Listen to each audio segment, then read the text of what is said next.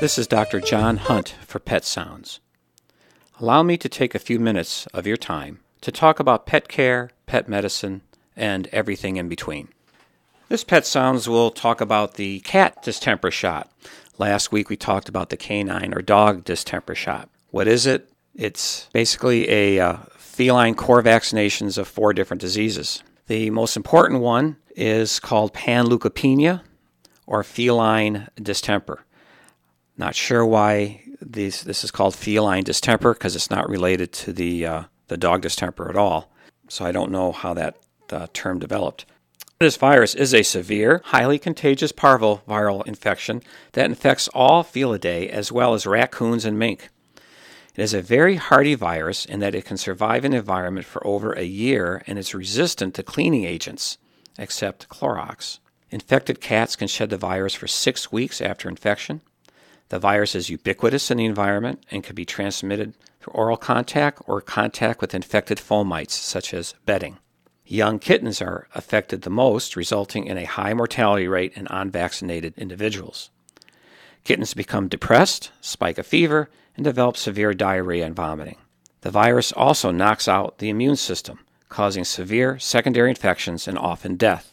If a pregnant queen is infected with panleukopenia virus, the kitten's central nervous system is permanently damaged, especially the cerebellum, resulting in the kittens born with the inability to walk.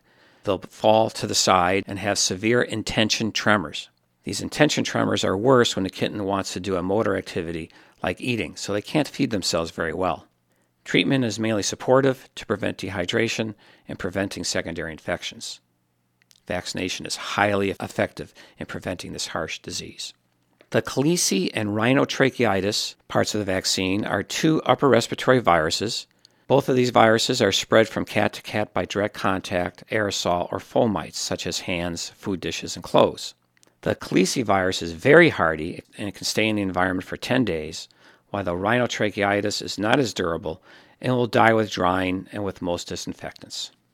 The rhinotracheitis virus is a feline herpes 1 virus that will infect the nose, throat, and corneas of the eyes.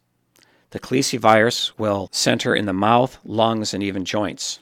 Initial infections look alike in that the cat will be sneezing, have nasal discharge, squinting, may have a fever, depressed with a poor appetite. Depending on the virus, ulcers may appear in the mouth, nose, or eyes.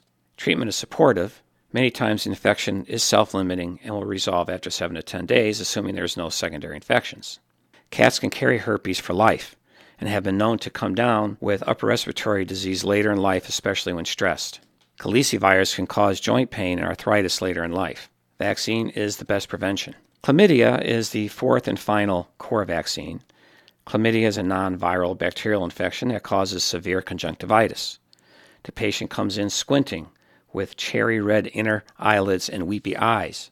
Treatment is usually tetracycline eye ointment for 3 weeks. Cats can shed the bacteria for up to 18 months. It is spread by direct contact. Ask your veterinarian about when and how often to administer vaccinations. The fact that people feel they don't need to vaccinate because they don't see the diseases is actually a tribute to the vaccination of our pets. Because we do vaccinate is why we don't see the diseases. Thank you for listening. This is Dr. John Hunt for Pet Sounds, giving you concise answers to common pet-related questions at WERU. Until next time, enjoy your pet and don't forget to give them a hug.